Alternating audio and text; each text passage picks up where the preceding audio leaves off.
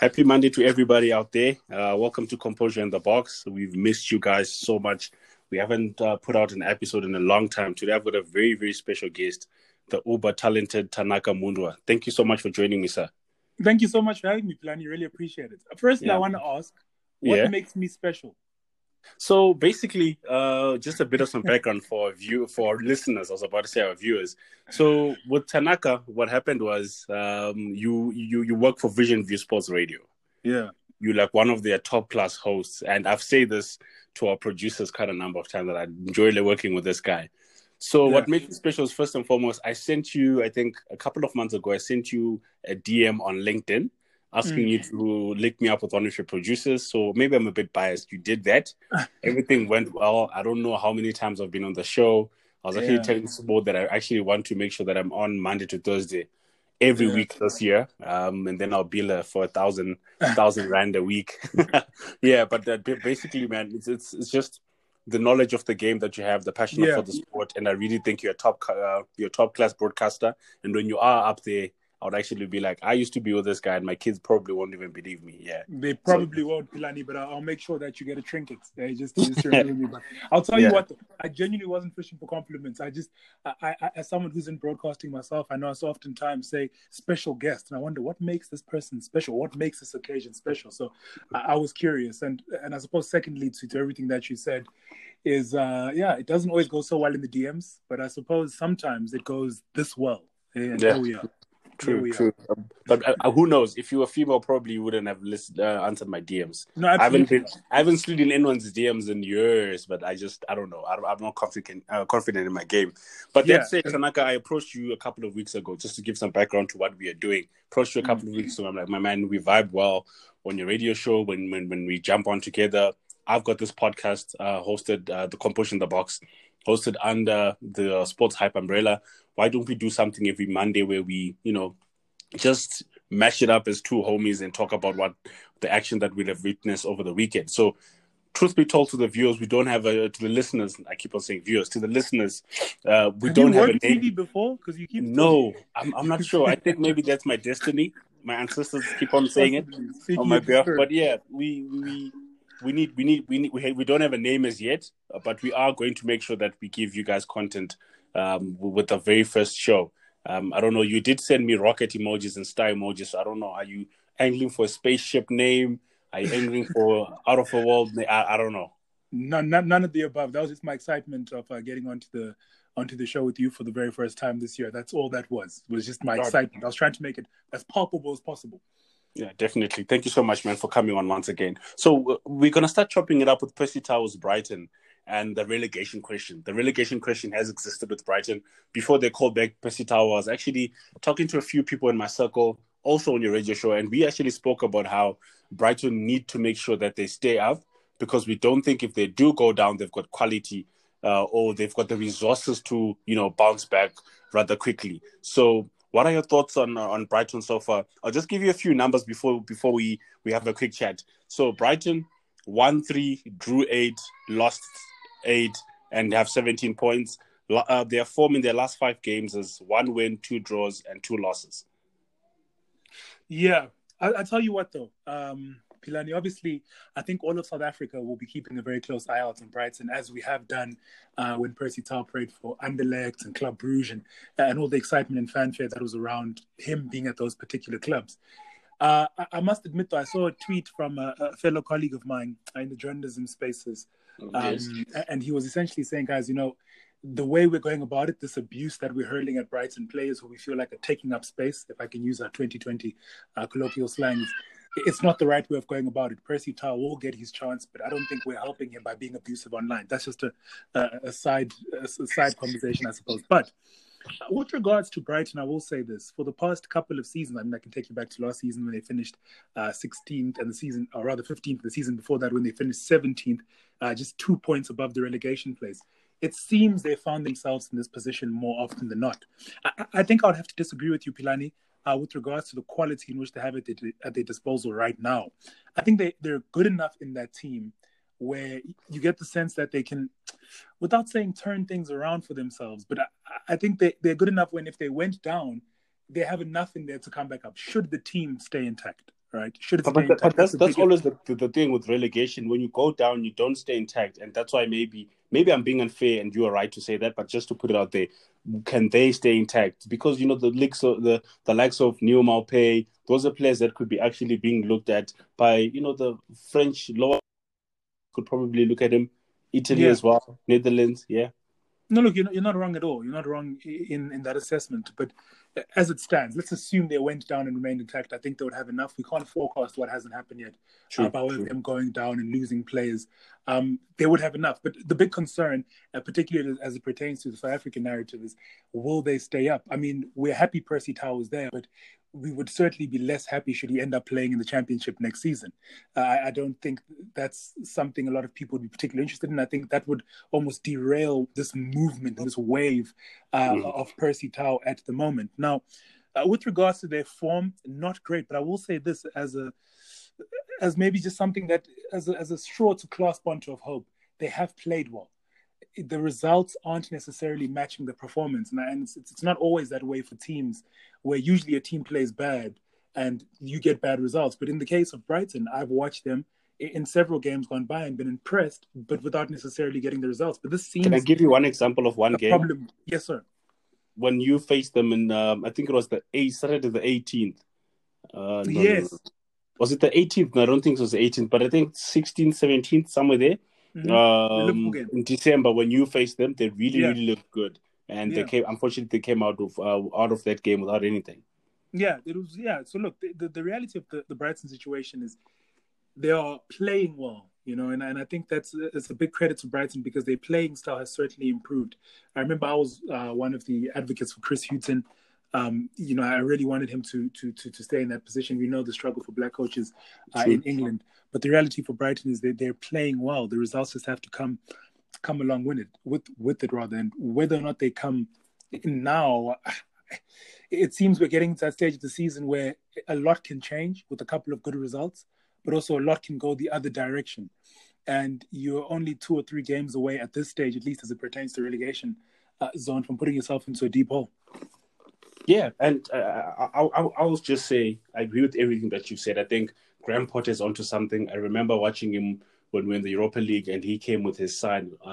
Unfortunately, I'm forgetting the name of his team that was coaching out there in Europe, and they came to the Emirates, and we drew, but we went away and beat them thoroughly. But you could actually see that this man has something. The team play for him, and the Brighton players they don't really look dejected after games, as is the case with other relegation sides, where after their game they actually don't look like they still want to play. They actually look like they've already given up hope, and and things are actually looking quite bleak for them. So that said, what does Graham Potter need to do with the next fixtures that are coming up? Their next 6 are Fulham at home, Spurs at home, Liverpool away, Burnley away, Palace at home, and West Brom away.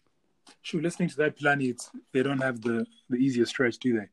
I think what needs to happen for Graham, you almost get the sense that at some point you have to start battening down the hatches, not necessarily thinking offensively. And I know his playing style, that's what got him the job at Swansea and ultimately the job at Brighton. His playing style has always kind of been front foot first, but you start to get the sense that maybe playing for a point against the teams where you have only teams like Tottenham, for example, playing for a point, there's absolutely no harm in that if you can put them on the counter and lock up shop.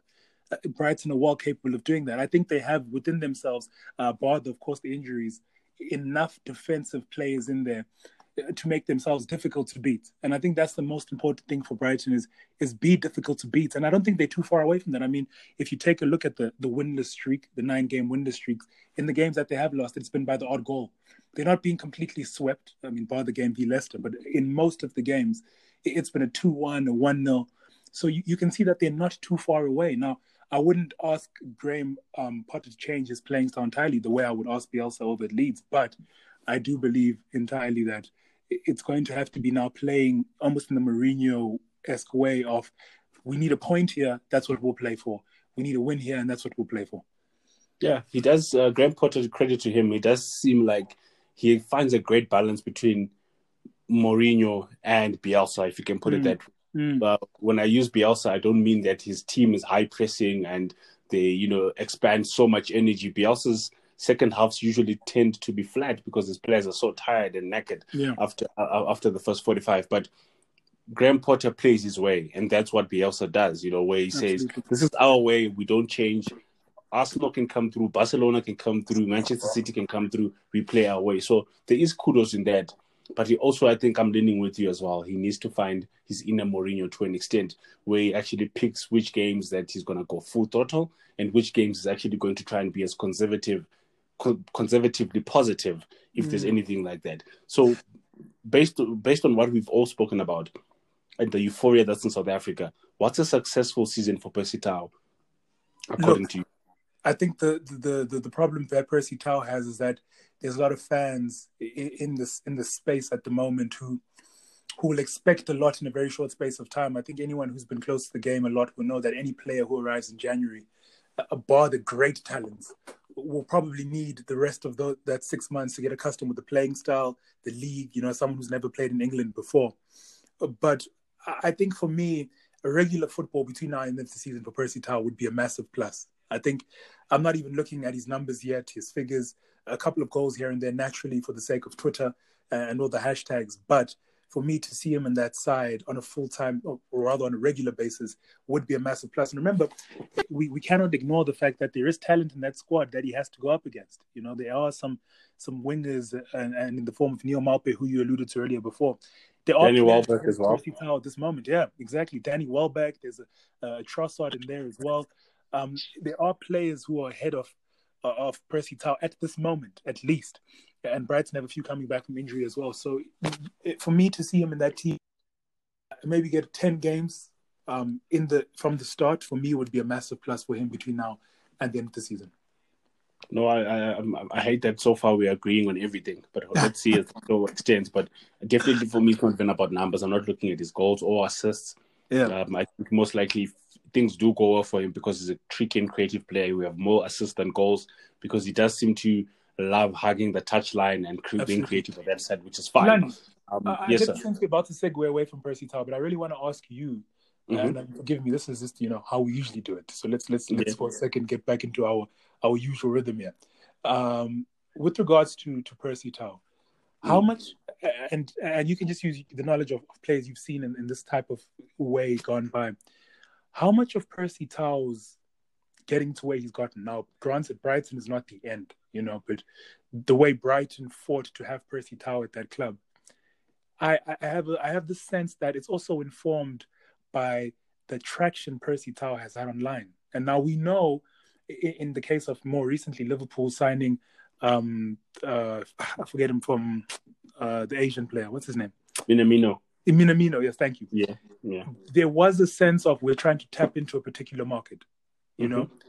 I'm not sure I've seen a player this well followed on Twitter. I mean, Club Brugge did it, where kind of their whole social media wave was leaning towards Percy Tau, and they kind of bought into the line of Judah narrative in South Africa.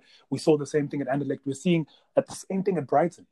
And I guess my question is, without taking anything away from Percy Tau, prolific player, but how much of a role do you believe, and we can't quantify it, but how much of a role do you believe the South African footballing loving audience has played in terms of getting Percy Tau to where he is? And of course, I say that biting my tongue because it's only through his own hard efforts and merit that he is where he is. But I think you understand where my question is coming from. No, I totally do. And just to give you another example, you mentioned Club Brugge, Anderlecht, and Brighton already riding the wave of one player. Just for your trivia's sake, in case someone asks you $1 million question one day, Tino Kadewere, the Zimbabwean striker, is also seeing the same type of attention with the Olympic Lyon page, where it actually seems like it's all about him and not about the other players. Yeah, but that said, that's a very good question. I really think, these clubs are revenue-driven machines. Yes, there's success. There's the fans also that are there, but there's the revenue-driven machine. So going into some decisions, it would also always look like there are some things that do take precedent. I remember reading an article a few years ago about how it always seems like Arsenal tend to look at buying handsome fellas, and they gave an example of some of them with female, just to see how the female market would respond, and also for their ads and their jerseys, just to get this. There's a certain look about Arsenal guys, not the fans, but the players that were there at that time, all well groomed, the Olivier Giroud's, Aaron Ramsey's. So I'd have to say there is a commercial side of transfers.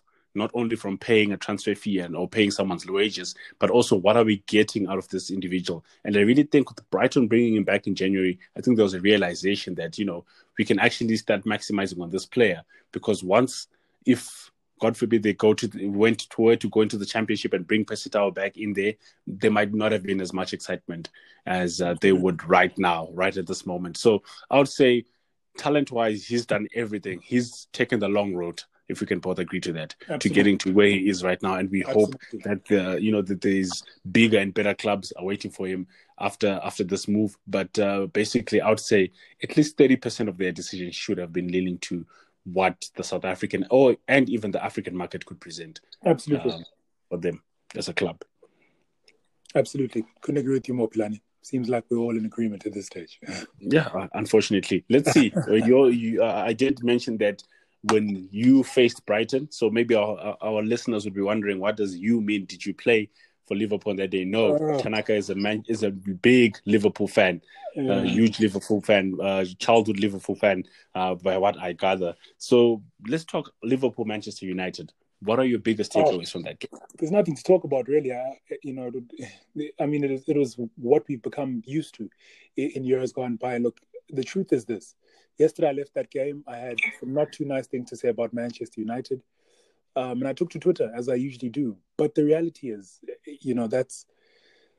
we have to be introspective about performances like this. And I think the facts are, for Liverpool, have not been good enough for the past several games. I think now the streak is 4 games winless. A couple of them we haven't been able to score. And it's looking like things aren't ticking at the moment. So if I'm going to excuse Manchester United, just briefly, it would be, for me, concern as a Liverpool fan, because it doesn't seem like the front three are clicking. That game where we won 7-1 or 7-0, was it against Crystal Palace? Yeah, Palace, yes. Okay, we had turned the corner. It seems to have been, a bit premature from our side, because the reality is we haven't looked like the Liverpool that we have been in the seasons gone by. And I almost chalked it down to the fact that, the league is a bit bizarre at this moment, and no fans and COVID and all that type of jazz. And, if you're going to be honest about Liverpool, what players buy into is what the fans bring, the atmosphere around games and all that kind of stuff. So do I believe that's affecting the club? Absolutely. In a way that I believe is probably bigger than at most teams in the league. Not to take anything away from fan bases, but just the way Klopp has made that squad, it's almost been why Anfield has become such a fortress, is because the fans, through it all, irrespective of how things are looking, there's always certain noise you expect. Now, that hasn't been there this season. It's hurt performances, but again, so many teams have been in that space, so we can't cry over that. Liverpool have looked dismal, and they're looking bad at a time when so many teams around us are looking very good, particularly Manchester City, who can go, I think, 4 points clear if they were to win both their games. I think they have one more game in hand. So it's perilous times. And I don't believe Manchester United will win it, if that's a question that you're going to pose at all. They're in a good space at the moment. We'll let their fans tweet and 1 point gained, top of the table, all that type of jazz. But I think realistically, if you're going to sober yourself up, Manchester United have a chance, because this is the Premier League. Unless the City won it a couple of seasons ago and we thought it was impossible, they have a chance. The circumstances are so bizarre that you can't excuse anybody. But I just think Manchester City and Liverpool, Manchester City being more likely, and it hurts to say that, but I have to be realistic, will come good. And because they have that championship pedigree, they will come good when it matters and do what needs to be done, which I don't believe other teams are ready to do at this moment. So, yeah, boring game, disappointing, but the reality is one team left there with the result they wanted, didn't play well. Neither team played well. There wasn't even an outstanding play in that particular game. But I think Liverpool will be hurting more about that particular result. What I find very weird, and I was talking to one of my Manchester United fans, a friend who's a fan. He was talking about how he has so much fear about going into that Anfield game. And I was actually like, do you really watch those games? Because when you look back at their history over the past 6 fixtures, Manchester United have managed to actually be one of the better sides to visit Anfield. Because, when you look at the points tally at Anfield, it's actually 178 points out of 208 points on offer in the Premier League that you guys have won at home. So Manchester United are one of those teams that have actually made this total drop to 178 because they always put their best foot forward. And maybe planning to throw another stats in there. I know you're the numbers guy, but we can't ignore the fact that in 26 games that our front three, as they are, Salah, Mane, and Firmino, have played against Manchester United. Only 3 goals. So, I mean, they've been very good at shutting us down. And it's just the reality situation.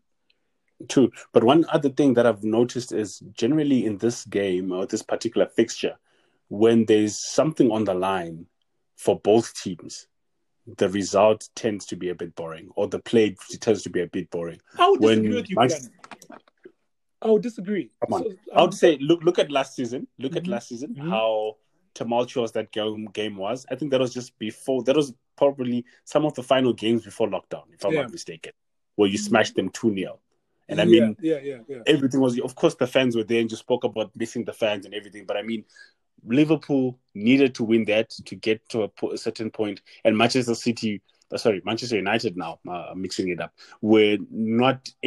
had nothing to gain except for pride. I think they were so far behind you guys. When you beat them, you then left them by 30 points, if I'm not mistaken, at the end of that game. So I don't know. You can go ahead and say you do disagree, but what I've noticed personally, and I might be wrong, and I welcome any people to call me out on this, is when both teams have actually got skin in the game. So if that means Manchester United get into the top 4 spot through this game, and Liverpool are somewhere up there and they're fighting for something, it tends to be a bit cagey, but it becomes very free when one team is actually doing well and the other is not really in there. You can go ahead. Absolutely. No, Philani, look, I disagree in that. I just think the fixture hasn't been great. Look, you'd probably, on the evidence of things, say that game that you're referring to was an anomaly, that game at Anfield where Liverpool won 2-0, they played brilliantly. Because in the main, it's been quite a bore game. And I think even going into yesterday, the excitement about that particular fixture was off the back of what's happened. The fact that United are top, Liverpool are 3 points behind, they could go 6 points clear. That's where the excitement came from. And I think that should have been enough for some more excitement. But the problem more often than not, and again, I'm hesitating to point any fingers at United because Liverpool have been poor. The problem is that more often than not, United don't come to play. And I think it takes 2 to create a really good game, You could have it one-sided, sure, so I'm not making any excuses, but that's just where my issue is as it pertains to Manchester United v Liverpool. It's so often the case that Manchester United is just trying to shut up shop, Liverpool trying to attack, and it doesn't make for great viewing, particularly because of everything that's at stake. I think if that game is Brighton versus Liverpool, I wouldn't mind the performance. But because it's a game where you've watched games like this in months and years gone by, under the Fergie era, 4-1, Rafael Benitez, and Fernando Torres excelling in this fixture. And we've watched that type of fixture before, and we've gotten a very toothless version of that in days gone by. That's just my feelings, but that's my final thought. I don't want to say too much about Manchester United because it never ends well for me. I've lost friends. So. All right. Just to put it into perspective, 2015 Liverpool and all of these results that I'm mentioning at Anfield, right? Manchester United 1, Liverpool 0. 2016 0 all. 2017 0 all. 2018 3-1 to Liverpool. 2019 2-0 to Liverpool as well. So they have been those games, but I do understand what you mean. That it hasn't been happening over quite an extended period of time. But before we shut down this topic, I just wanted to say kudos to Alisson, reminding everybody in the league that he's the best goalkeeper in the league. For me, he's the one that I look up to, and I say this is the benchmark, of goalkeeping in the Premier League. I do know that there's a debate, pertaining to his fellow countrymen out there at Manchester City in Edison, which would be interesting to see that, when the global competitions, the international competitions start coming around, who Brazil actually end up leaning on. I think Paul Pogba is very motivated. I think he's been speaking, boldly, some would say prematurely, about what Manchester United can do as the season ends and what they can actually win. But I really like seeing, we are both Paul Pogba fans, if I can put it out there. I'm a Paul Pogba fan in as much as he's black and he's charismatic and he's brazen. That's where, for me, but on the pitch, really, I think I'm quite neutral about Paul Pogba. I haven't seen it enough. That's fine. United, but remember, there's 2 or 3 versions of Paul Pogba. There's France. Are you a fan of a motivated Paul Pogba? Because I think there's 2 or 3 different types of Paul Pogba. You get Paul Pogba, the sulking guy that lots of United fans hate.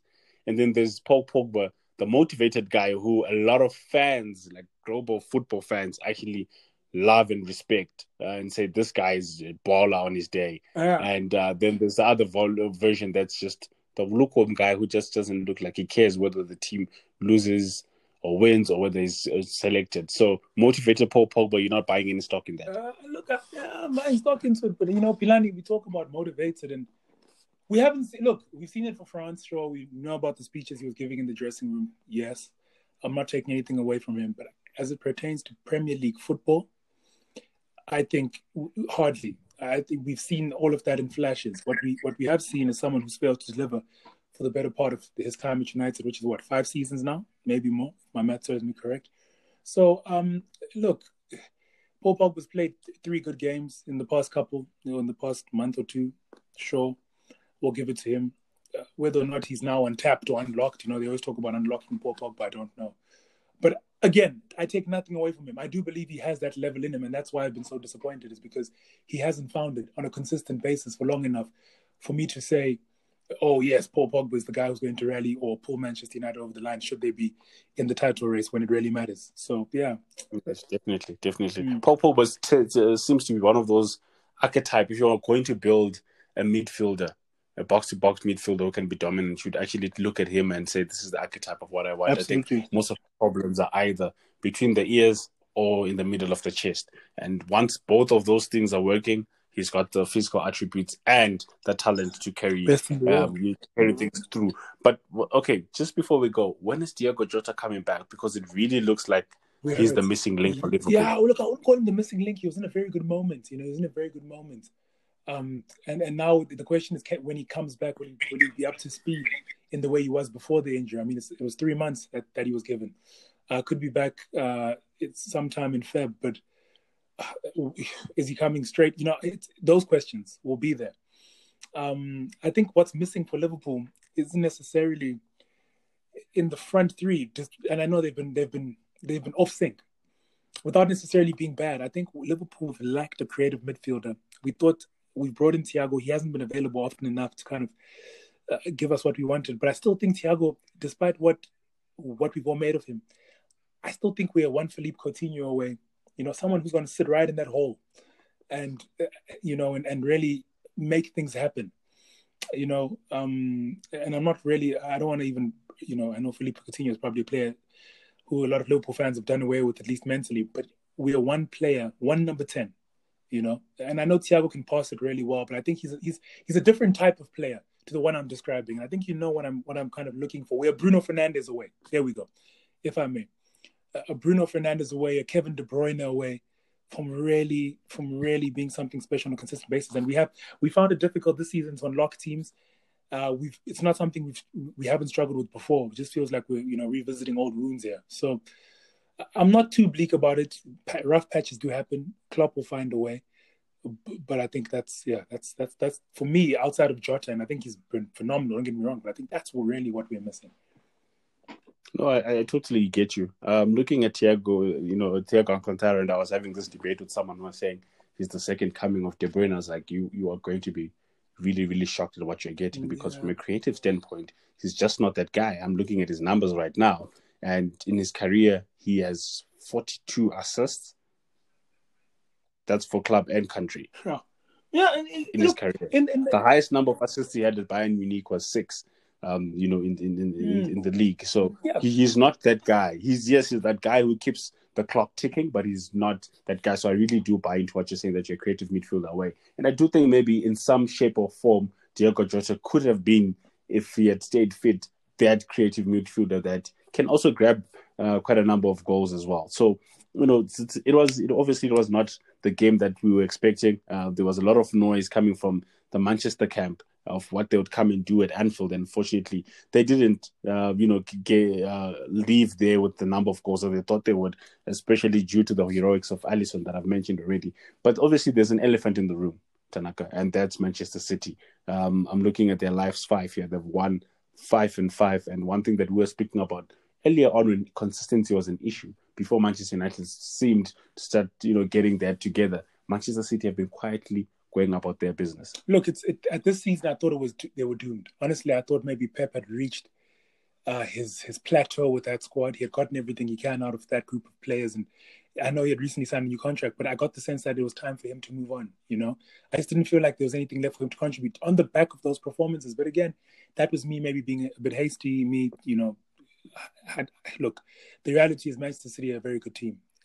Whether or not they were mentally all checked out, COVID played a role. I don't know what the reasons were, but we're clearly seeing over the past couple of games that they've hit that kind of form that could see them win every game between now and the end of the season. I'm a massive fan of KDB. I think he's so often the difference for that squad. But again, they have so many match winners in that team. So for me, Philani, and I'll say it here, and I've said it nowhere else, I'm picking Manchester City in this season to go on and win it. I think the form they've hit now, they'll be very difficult to beat. And I think Manchester City have done something that other teams around them have struggled with for a long time, bar Liverpool, of course, in the 2 seasons gone by, is beating the smaller teams. It's not too often Manchester City struggle to beat smaller teams in the way we've seen Liverpool struggle, even when they've been very good, and Manchester United struggle when teams kind of close up shop. And, Manchester City, you always seem like they're going to find a way. So, yeah, for me, they're my pick. And for a team that was almost written off 5 games into the season, 10 games into the season, they've really turned it around. But again, it also shows how slow the season has been, Philani. I mean, we're on 36 points. I'm not saying it's nothing. Don't get me wrong, but I just mean this is the type of season we're having, where you put together 5 really good games, and you're a contender. And that's why I was a few weeks ago, and I still think now, if the inconsistency continues, this league title is built for a team like Manchester United, the team that everyone won't be really counting on, the team that looks like has. But outside of Manchester City, I think Manchester United are really stacked depth-wise. Maybe not as stacked as City talent-wise, but they do have quite a lot of depth, especially in midfield and in attacking positions. I mean, how many top 6 or 7 sides would have Edison Cavani on the bench? Yeah. No, look. Yes. But bringing it back to City, they've got Aston Villa day after tomorrow. They then obviously have an FA Cup assignment. Then they face West Brom. They also have Sheffield United, Burnley, and then they face Liverpool on the 6th. They can win all 4 of those games by the time that Liverpool game, and very convincingly. So what Liverpool do in their next 4 of 3 before City, it's going to be quite exciting to see, because the reality of that situation is, if Liverpool continue this way, City could be a good few points ahead of them by the time that fixture rolls around. No, I think you're right. I think you're right, and I think Liverpool must start playing with the mentality that they're chasing Manchester City and stop focusing on everybody else, because that's where it's going to be. So, are we in agreement? Manchester City on the rise? Absolutely, no debates. Probably again, my pick to win it. I wouldn't go that far. I think Liverpool repeat, but yeah, I get where you're coming from. I totally get where you're coming from. I mean, you can't ignore the injuries. Sorry, Philani, I don't want to keep hitting football. I know we have so much football sporting action to get through real quick, but you can't ignore the injuries. They do play a role. Liverpool, no, definitely, yes. Liverpool have been laden with injuries. Manchester City the same, and I think a lot of teams as well. But the reality is, they've hit us where it matters. And you can't. There's a few players who are in that squad right now who you don't know will be fit in the next 2 or 3 games, in Liverpool, that is. So for me, that's why I kind of lean more towards City.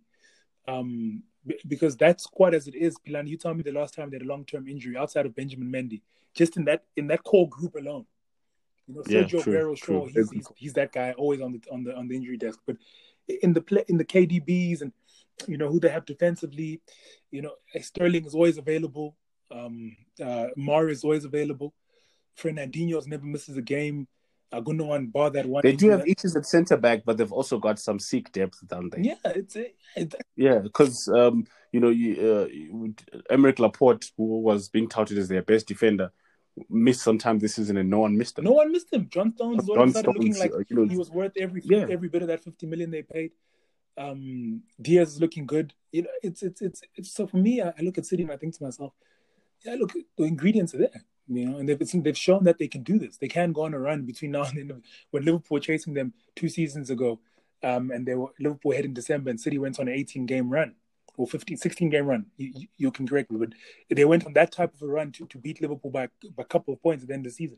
that's the type of team we're up against. So, yeah, that's why I'm leaning towards Manchester City. This is Liverpool before you guys meet Manchester City. Burnley on Thursday. Obviously, the big, the big FA Cup tie, Man U versus Liverpool. Then we go. Then it's Spurs. Liverpool away at Spurs. Liverpool away at West Ham.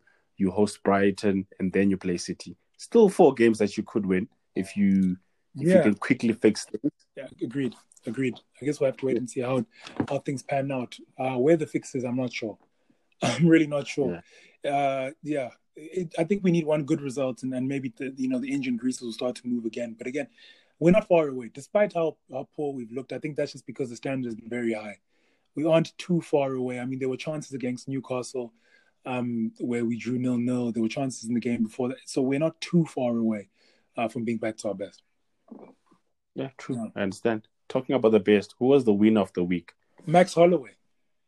Oh, we mean Premier League? Sorry, I'm already going ahead. Premier League wise, definitely. No, Max Holloway, yes, he's winning, but I mean Premier League wise. Just before we shut it down, Premier League wise. I would have to give it to Leicester City.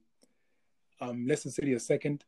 Brendan Rodgers, to get that squad to do what they did last season, and I think Leicester City weren't it for that postponement because of COVID-19. They would have finished in the top 4 places for sure. They were in that type of form. United had lost Rashford at that point, who was a key player for them. They would have finished in the top 4, but they weren't able to kind of get their season restarted after that break. So for Rodgers to have them in this same position again, for me, that's the only reason. And I think they've been big winners this entire season because of the position they find themselves in now. And don't get it wrong, Leicester City are a very good side on paper, but they're also a side who can easily finish 9th, and you wouldn't be too concerned. We wouldn't be like this. I would be. I wouldn't think there's that much quality in that side that they can't finish 9th.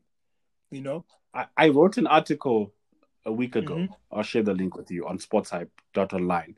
Please check it out. Okay. Right?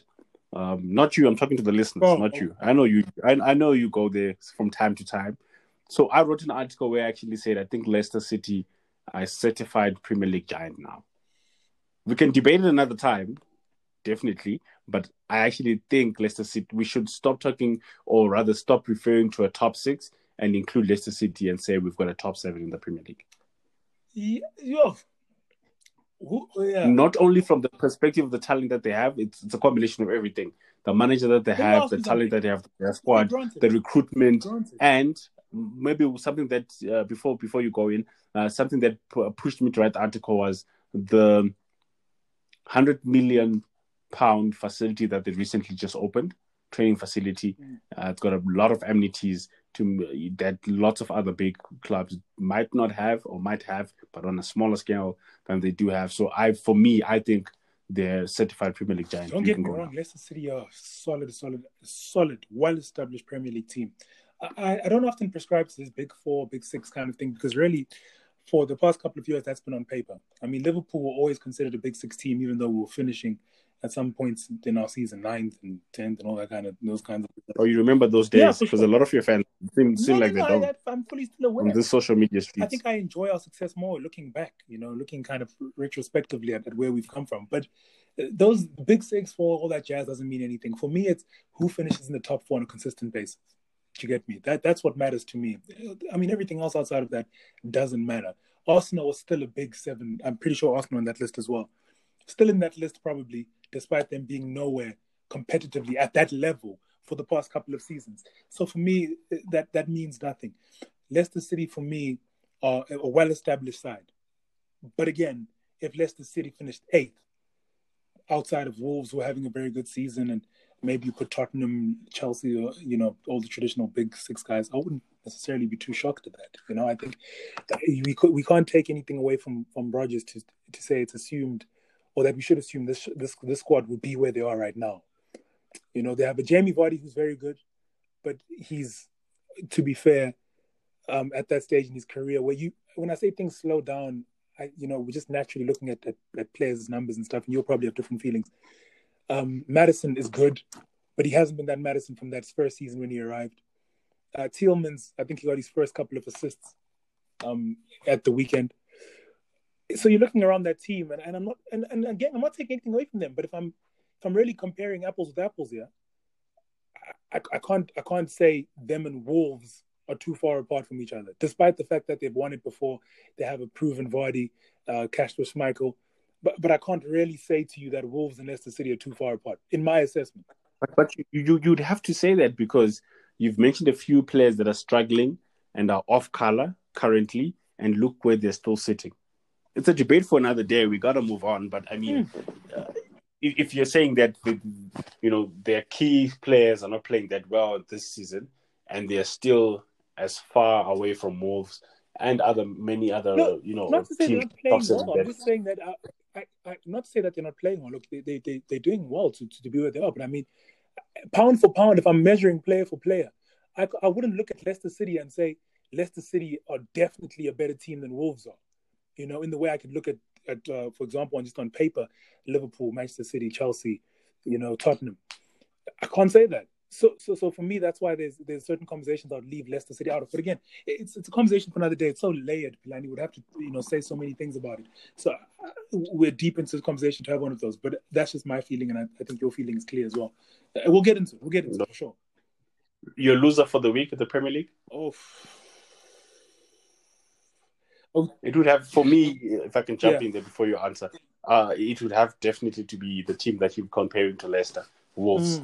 I think that was a bitter loss, losing 3-2 to West Brom, who look like they are on their way out of the Premier League. Obviously, we know Big Sam does do these things, but a lot of people have been saying, does he have enough quality, that West Brom side? They look like they are championship. I know Sheffield United look like they are rubbish right now, but West Brom, when you look at the names up and down that list, they look like a proper championship side. And for Wolves to come here and not get a point or a win, it's something. And I think it also leads to a conversation that we could always have at another day, that a lot of people are starting to actually say, has Nuno Espirito Santos' time come to an end at Wolves? Not that because he's a bad manager, but probably because his voice, maybe the Wolves players need a different voice and he needs a new challenge, maybe in the form of a Chelsea, for example. Possibly, but I don't think he's reached his time. I think, in this league, you will have these moments. You can't we can't ignore the climate. I know people will be at pains to say COVID, and we can never really and truly put a figure on how much it's affected players and results this season. Maybe you, with your brilliant pen, can find a way to do that for us. But I think it's just a bizarre season.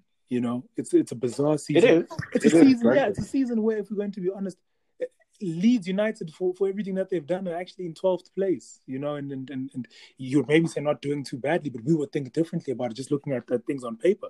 Sheffield United, who were, for me, Chris Wilder and Sheffield United, I thought he was manager of the season. I thought Sheffield were team of the season for what they managed to do immediately coming into the Premier League. Can't win a game, So it's a difficult season. I don't think his time is up at the team, but I get you. For maybe bigger things, possibly. So if he can achieve at a bigger level, I think he can still achieve at a Wolves team that clearly back him. But my big winner, Philani, would definitely be Fulham. Fulham lost to Chelsea this season, or this past weekend. But I think for Fulham, where my excitement comes is in the fact that Scotty Parker seems to have turned things around at that team, where they can be a man down against the Chelsea team, who granted haven't been great, but still in that position only concede in the final kicks of that game, and being a man down, it's relative. Okay, does the team get better defensively or worse when they're whatever? But Fulham for me have been in a really good way. That's a draw against Tottenham. They got in the previous match day, narrowly losing to Chelsea, and they've been in a really good shape. So for me, winner on the back end of what has been a couple of good game weeks for Fulham. And of course, the fact that, look, to not get blown away by Chelsea with all the attacking talent they have, that I'm sure Scotty Parker's at home smiling right now, because that's the type of game that inspires confidence. It's, we can do it against the top side. So that's my win of the week. No, definitely. Right now, as it stands, they don't look like they're going down. Oh, you asked me for a loser, by the way, and I gave you Fulham.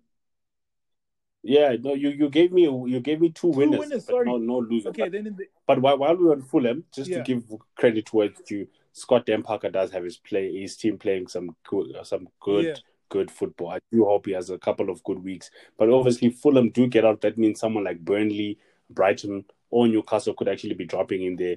So it's going to be an interesting one to see. But I think Fulham are playing some exceptional football. I didn't even see them play. They're playing on later tonight. That's I'm predicting. We'll talk again you tomorrow. A hater. You'll tell me.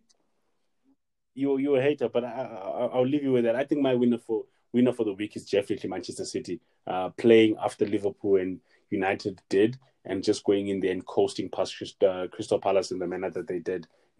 Especially because Palace looked quite good with the team that they were playing the team that you're choosing as the loser of the week that hasn't played as yet. I don't know what you can call that, but yeah, they looked very well drilled. I thought they were going to be a tough assignment for City because just how they blocked Arsenal and nullified Arsenal. Not to say City and Arsenal are on the same page, but I mean, when you come, like what you're saying about Fulham, when you're coming off a dogged performance versus Chelsea, obviously in the next game, you'll be just expecting to transmit or transfer some of that form into the next game. So that said, I think this is done for a football segment, probably for the show as well. But we need to talk about Max Holloway versus Kattar. Oh, look, Philani. I was the first UFC pay-per-view for you, and talk to me. Look, there's so much to talk about. Look, we're gonna have to do better, I suppose, in managing our time here because, yeah, we can really get stuck into stuff. I can't tell you how many times I've been reprimanded on air for allowing our conversations to go longer than what's on the paper, on the program. So for me, Max Holloway is someone I'm very fond of. Now, show me a person who isn't, and I'll tell you they're going straight to hell. Absolutely. He's just such a lovable guy. And you're right. I think we've all kind of fallen in love with Max Holloway. But I think that the results against Volkanovski were necessary. I don't think that performance, he says, he wanted to prove he's the best boxer or whatever, and granted. But I think it's the Volkanovski thing. I think that's really what's lit this fire. I took to Twitter to kind of have conversations. If anyone doesn't know what you mean by Volkanovski, you are talking about the biggest robbery of 2020 in the UFC. Sure. Look, Max won that fight. That was the biggest robbery across all fights, and we did see some stupid judging and some stupid refereeing throughout the year of 2020, sure. But that was the biggest robbery for me. I think Max lost. Look, the first fight was close. It's contentious. It wasn't a great performance by either fighter. The second fight, Max won. He dropped him twice. He may have lost the third and fourth narrowly, a takedown in the fifth. But you think, I mean, come on. Anyway, we're not going to get into judging. So Max comes into that fight against Calvin Kattar, who, Philani, when I saw that fight made last year, I was like, this is the fight I didn't know I needed. And it proved every bit of that this past weekend. I set up the TV. I was a bit nervous. Who are you nervous for, Max? Because I doubt his quality. I would have bet my house that Max was going to win the fight. But I mean, Calvin Kattar is no slouch, man. He might be ranked number 6, but he's no slouch. If you're a casual fan, you may think, oh, Max was just in against a guy who wasn't at his level. No, I think he was just that good that night. I think everything, we speak about him being on ABC and how much of an impact that played as well. I think it was a great moment for him. But look, the performance, if we're going to be honest, Max has had performances like this in the past. He says it was his best performance. I don't disagree. I think it was as well. He's had Brian Ortega. He's had Anthony Pettis. He's had Jose Aldo in the past, twice actually. He's had performances like this where he's setting records for most strikes landed, significant strikes in a fight. This is what Max does. But I think the moment that made it what it was that moment, talking to the commentators on the sidelines, still slipping punches or throwing jabs, not even looking at him.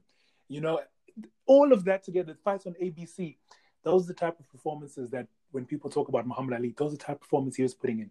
We talk about moments. I think Max Can I be honest? Moments, yeah. I actually called Max Holloway a virtuoso replica of Muhammad Ali on that day. Like, he channeled his inner Muhammad Ali. And I tweeted that, and 30 seconds later, Daniel Cormier went out and said it. I'm like, damn, this guy's more famous than I am, and everybody's going to think he's saying it first. But I would say Max Holloway, 445 significant strikes. Wherever Calvin Kattar is now, he's not feeling too good. Yeah, no, look, Philani, I can say so much about that performance, man. And I think it was a really good card overall. There were a lot of good knockouts, a lot of good fights on that card. No one would have left disappointed, irrespective of when you started watching the UFC. But Max, again, just a level above. So the question then becomes, Philani, we know Max is great performance, one of the best individual performances you ever see inside the octagon. But what comes next for Max? Now, Dana White says He could fight Volkanovski after he fights Brian Ortega, should he win. He's not opposed to making a third fight, even though Max lost twice, and that doesn't really happen in the UFC where someone will fight for a title 3 consecutive times, or 3 times after having lost 2 of them against the same guy. He didn't do too well at 155 when he went to fight Poirier. I don't know if you think about Max maybe moving a division. Do you keep him right where he is? Do you ice him? Do you say I think you know what the biggest advantage of fighting early is, and as a Conor McGregor fan, I'm good with him fighting this early in the year. Is you can fight 2 more times before December. Sure. So if I'm Max Holloway, I think Volkanovski is in the ring with Ortega is in March. I think there's a summer date, winter in Africa, summer in the States, a summer date, a June date, July date, maybe International Fight Week, Holloway, Volkanovski on a card, will probably being, backing up some other big heavyweight fight probably. But definitely, if I'm Max, I'm not taking any other fight except for Volkanovski. He has laid down the marker. He's called Volkanovski out. If you did see Volkanovski's tweet during the fight in the 5th round, he just tweeted DAMN, all caps. Look, Max was talking about sticking around and filling in for Conor, whoever, if somebody were to fall out of... He's not going anywhere, because I think when you go to fight Ireland, don't you spend like 3.5 weeks after your fight? No. You can usually go back immediately, but you quarantine when you get back home. Oh, you have to quarantine when you get back. My bad. Look, I don't know, man. I think Max, he can go to 155. Let me paint this picture for you, Philani, and then I'll be done. Let's assume Conor McGregor wins against Dustin Poirier. I'm with that assumption. I believe Conor will win. Conor McGregor wins. Khabib is not convinced enough to say he wants to fight Conor, which could happen. I mean, Khabib, if everything we've read about him is true, he's not a guy who's really motivated by money. Now, Conor, for any normal human being, if I'm sitting in Khabib's position, I'm like, I'm going to fight him again just because there's lots of money in my bank. If that's not Khabib's motivation, he's not motivated by what he's seen in Conor by way of performance. He doesn't want that fight. Are you telling me you're not interested at all after this Holloway fight in Conor versus Holloway? At all. You're not interested in that fight at all. It would be the same set of circumstances. Conor's beaten Holloway before at 145. They would probably have to take the fight at 155. I don't think Conor's got any interest in dropping back down to 145. The fight would have to be at 155. But are you telling me you're not interested in that fight at all? I think if I'm Holloway... Now that you've said it, I didn't think about it. I've still got a grudge, and I think Volkanovski Holloway 3 would be a big grudge match, but I still get what you mean. You can still sell tickets for Holloway McGregor. What do you do with McGregor? Say McGregor wins against Poirier. Do you give him to Chandler? Do you give him to Michael Chandler? You certainly not. I don't think there's enough around that. No, but that's what Dana White is building up for. If Chandler does manage to squeeze past the dangerous Dan Hooker, then it's probably, if Conor does get, whoever wins that fight, there's no interim belt for it as yet, but whoever wins that fight is, in quotes, the interim champ, then definitely it's going to be either Conor Chandler or Conor Gaethje. There's a Gaethje as well. I've actually forgotten about Justin Gaethje in that division as well. Look, all I'm saying is, for me, I understand the Volkanovski thing. I understand entirely people saying, Volkov, the third fight, yes. And I'm not saying no. I think Max will definitely want to get that belt back from Volkanovski, no one else, But I just believe in my heart of hearts that there are so many big fights for Max at 155. If really he wants to, take it to that level, I think imagine him versus, even against the dangerous Dan Hooker, as you put it. There's just... The 155 is the most stacked division in the UFC. He didn't have a good debut there against Dustin Poirier, granted. But I think with the wave he's riding now, you can make a fight where all eyes will be on that fight. If Max, outside of Khabib and Conor, I think Max Holloway right now and Conor McGregor is the biggest fight to make in 150, actually in the whole UFC, because Conor is the biggest star in the whole UFC. I think that's the biggest fight to make, in my opinion. You can't. But we also have to agree on one thing, and that's Max has always said he doesn't fear fighting anyone. He's also even said he would even go as far as heavyweight. I don't know if his frame would carry that, but he said it. So you can sell him, and I think if Dana puts enough money for him, he would definitely make the move to the lightweight division. But what the fear that I have for him was when he fought Justin Poirier. I remember there were some crazy exchanges in that fight whenever Max landed, it did worry Justin at times, but it didn't hurt look him. like it was painful. It didn't hurt him. It didn't look like Max can strike a lightweight and cause him any pain like he can do with featherweights. Yeah. And that's the worry that I have for him. But if he can go in with that type of volume against any lightweight, he'll put some punch. Okay, Philani, that being said, let me put that question to you then. You want Max Volkov 3, sure. And I'm not saying I don't want it either. I'm just looking beyond that. What is the biggest fight to be made this year? And let's be honest, we know Israel Adesanya is not going to fight John Jones this year. John Jones gone to heavyweight. I don't think he's going to put in all this time gaining weight to just come back down to light heavyweight. But in your mind, what is the biggest fight to make this year? And keep in mind, the biggest fights will naturally have to be McGregor. He's included. Izzy, he's included. Khabib, he's also in that conversation if he comes back. But for you, who's that fight? That's a very good question. Let's not even use logic. You don't have to be like, for these reasons, it makes sense. It doesn't have to make sense. What do you think? It's fantasy. Yeah. It's fantasy, right?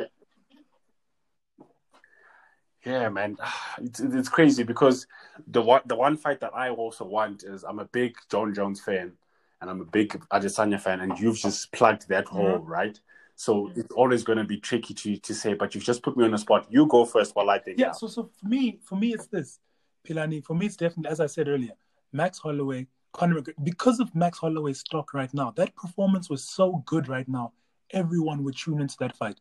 I think, naturally, Conor McGregor commands a lot. Whoever he fights. If he was fighting me, it would probably be the biggest pay-per-view that year. Red Penty night, sure.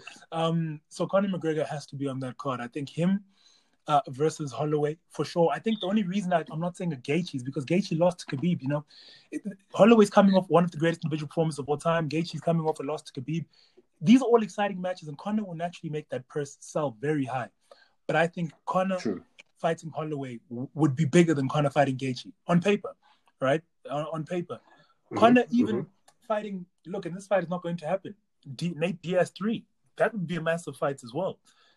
Yeah, true. I don't think but I wouldn't want to. I don't have any interest in that right now. Not this year. I have no interest in that fight either. But I'm just trying to put out big fights. We just didn't play. But while we are dreaming, because Conor's fighting in January, could we see him fight 2 more times before the end of this year? 3. If he finishes the way he did with Cerrone, maybe 3. Yeah. Yeah, okay. There's lots of stuff. But the diamond, man, because the one thing I fear for Conor versus Dustin is Dustin is not called the diamond because he's pretty. He's not called the diamond because he fights very well. He's called the diamond because he doesn't crumble under pressure. Or his best work comes when he's under pressure. So, Conor predicting that he'll end him in 60 seconds? No, of course not. That would be iconic. If Mystic Mac can come back and do that. But we haven't seen Mystic Mac in a minute. Dustin has proved that he's too durable up there at 155. I mean, he fought Justin Gaethje, who I believe is a harder punch than Conor McGregor. To be fair, I think Justin Gaethje hits harder than Conor, and he took a lot of punches clean from Justin Gaethje and kept coming. So I don't think it ends in 60 seconds, but I think Conor will win. Look, this question is difficult, Philani, and I know I've asked you a difficult question. I put you on the spot, but I'm just looking at it. I'm looking around the whole UFC, and I'm thinking, Israel Adesanya is going up to fight Jan Blachowicz, which is a good fight. I think again it'll get his eyes, but it's not. We're not too excited about that fight. It's not a fight that we want to see. And I'm not sure who else you can put Israel Adesanya in there with outside of John Jones who can make Conor numbers. He kind of did that when he fought Paulo Costa, and we're very excited for that fight. And look how that ended. So Israel Adesanya naturally will be big, but I'm not sure who. So you've gone with Conor Holloway as your fight. I think if that fight would happen, it would be the biggest fight of the year. And what do you think of Jones Ngannou? And not because but we're assuming Ngannou's fighting for the belt next. All right, Ngannou has to. We're just playing fantasy still. That's I think Conor. Conor still. Conor being the guy who naturally will push the numbers, and he just needs a very good second. He doesn't even need a good second, to be honest. Conor could. I mean, he did those numbers with Donald Cerrone. He was the highest pay-per-view with Donald Cerrone. Now think about him fighting Holloway after this performance. We can't ignore how good that performance was. That's why I'm so. No, right now you're talking like a promoter, and I'm probably talking like a fan, which is probably annoying you. But that's the only reason I'm so. Poirier, I do agree. McGregor, Holloway would be massive, but there's also Jones, Ngannou. I really do feel if just to put it out there, I really do feel like this year was going to be a very good year to see Jared Cannonier versus Israel Adesanya, because I think that Cannonier, with his frame and his build, would have been able to put up a performance. But, oh man, he was outdone by Robert Whittaker. That's one fight I think shouldn't be done. I don't think I have no interest in watching Whittaker Adesanya. Again. Yeah, look, that's the thing. That's what I'm saying. Look, the UFC is, again, spoiled for talents, but at the level of super fights, there may be 3 or 4 fights you can make. Most of them include Conor McGregor. True. One of them is, for sure, John Jones. If he goes up to heavyweight, either Ngannou or Stipe Miocic will be massive. I think just because everybody wants to see how John Jones fares with guys who hit that hard, you know. Ngannou can put anybody to sleep. And I think John Jones, we're kind of in that way. We almost want to see him lose, and that's why we tune in. You know, but so why you watch John Jones? You hate it. Yeah, a lot of people are waiting to see John Jones lose. You know, that's why because John Jones has never made himself more recently. He's not at that space where he's so invincible. You know, the way he was in the early parts of his career, where you don't. I mean, look at Dominic Reyes fights. Look at the Thiago Santos fights. I can mention 3 fights of posture where you're like, hey, how's this gonna go? You know, so he's in that space now where you almost get the sense that he can lose. He looks fallible. He hasn't looked that way in times gone by. So I think that's why we tune in against Ngannou. Don't get me wrong, the fight sells itself. I'm just adding a couple more ingredients. I just think Ngannou has that knockout power. You'd be like, John could lose if he gets caught. And he's an undefeated fighter despite that. Yeah. But the thing is, it'll also throw in another angle where we saw Stipe do it against Ngannou by using wrestling, and John obviously is a superior wrestler to Ngannou, and we'll be just tuning in to see if John can use wrestling.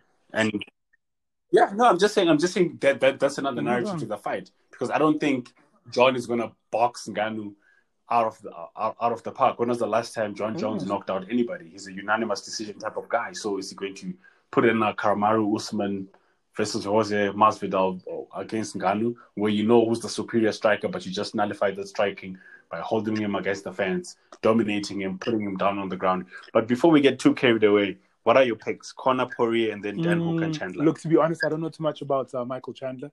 I'll just be going on what I've seen, and I've seen more of Dan Hooker. I love Dan Hooker. I think he's going to make some adjustments from what he did. And let's not lie, when Dan Hooker fought Dustin Poirier, he was very good for the first 2-3 rounds of that fight. He was good. Yeah. Dan Hooker he's no slouch. So I picked Dan Hooker because I know Michael Chandler's credentials. I know what they say he can do, but I haven't seen it. So I'll go with what I've seen. I'll go with Dan Hooker. And then obviously, I think we've said it a million times already. I pick Mystic Mac, Conor McGregor, to beat Dustin Poirier. I'm not sure if it'll be by knockout. In your book, how does Conor do it? Knockout, unanimous decision. That left hand is... I've never seen Poirier get knocked out, even when he fought Justin Gaethje. Poirier doesn't go down, man. The man, it has to be... I think, to be honest, I think Conor will win decision. I think he'll win via decision. Can Conor take their punishment, though? Is he going to be slipping? Because Conor can slip punches. He can. No, he can. Look, listen. He can slip punches, but Conor will be hitting. Take that type of punishment. My fear for Conor is if it goes the distance. I think Dustin Poirier's conditioning is better over 5 rounds. Conor always talks about that wall that he hits where everything just kind of goes out the window, cardio and otherwise. Whether or not that stuff's up there, he's taken all these billions he's made from the whiskey and put into fixing those issues. I don't know, but if he could go over 5 rounds and maintain a decent pace in the championship rounds, I think Conor will beat Dustin Poirier. I think he's better than Dustin Poirier, in my opinion. And I don't think he's going to do what we saw from Justin Gaethje, just get into a complete slugfest. You know, Justin Gaethje is the type of guy who will get in there and close his eyes, bite down the mouthpiece, and just throw hands. You know, I think Conor will be a lot more measured, and maybe even more measured than we saw Dan Hooker. Dan Hooker proved in the first couple of rounds against Dustin Poirier, there's a way to fight him where you can keep at range, coming in and out, staying away from him. He fights very tight, you know, very short, Dustin Poirier. And I think Conor fights so long where he can pick him on the inside, come out. Now, this is, of course, if we're writing this fight on paper. These things, they change very much when you guys get in the ring, in the octagon. But I think it'll go to decision, to be fair. I don't think he puts him down. But that's me being practical. That's me being practical. But the reality is, it's ending in 3. It's ending in 3. No, I enjoy your analysis of how Dustin Poirier fights, and I think that's exactly what it is. Dustin Poirier prefers to fight in the phone booth. If not, he wants to be punching you in and out of the clinch quite sometimes and just throwing some elbows in there. I've seen him do that. He's not as dynamic. Quite a number of times in he's corner. Very good, don't get me wrong, but I don't think he's as dynamic as Conor.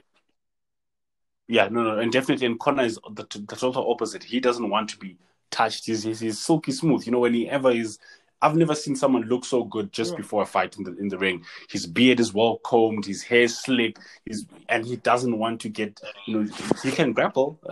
Don't get me wrong.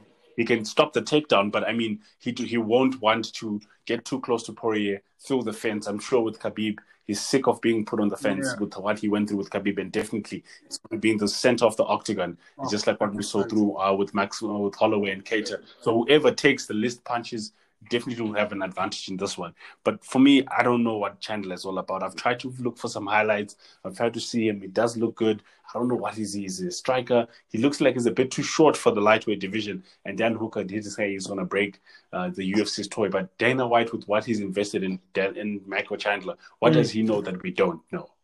Because do you think you'd put him with such a bad man, knowing that he's put so much money in him, so much hype? Because if Chandler loses this, what's the next fight? You can't even book Chandler Ferguson anymore, even though Ferguson has lost 2 fights. I think if Chandler loses, this is worst case scenario for him, because now he's literally having to work his way up from ground zero. He's kind of been given a silver spoon. Yeah, so he's probably going to fight the number 10 fighter, and he's going to force himself to fight at least 3 more times this year if he does lose. So lots of pressure on him. Thank you so much, man. Let me go catch the first episode of Embedded. That's like my favorite part of the pay-per-view. Listen. Appreciate the time, Philani. It's been a goodie. Yeah, we'll try and cut the time for next week. Definitely, we're doing it next Monday, man. Appreciate your time. So are we done?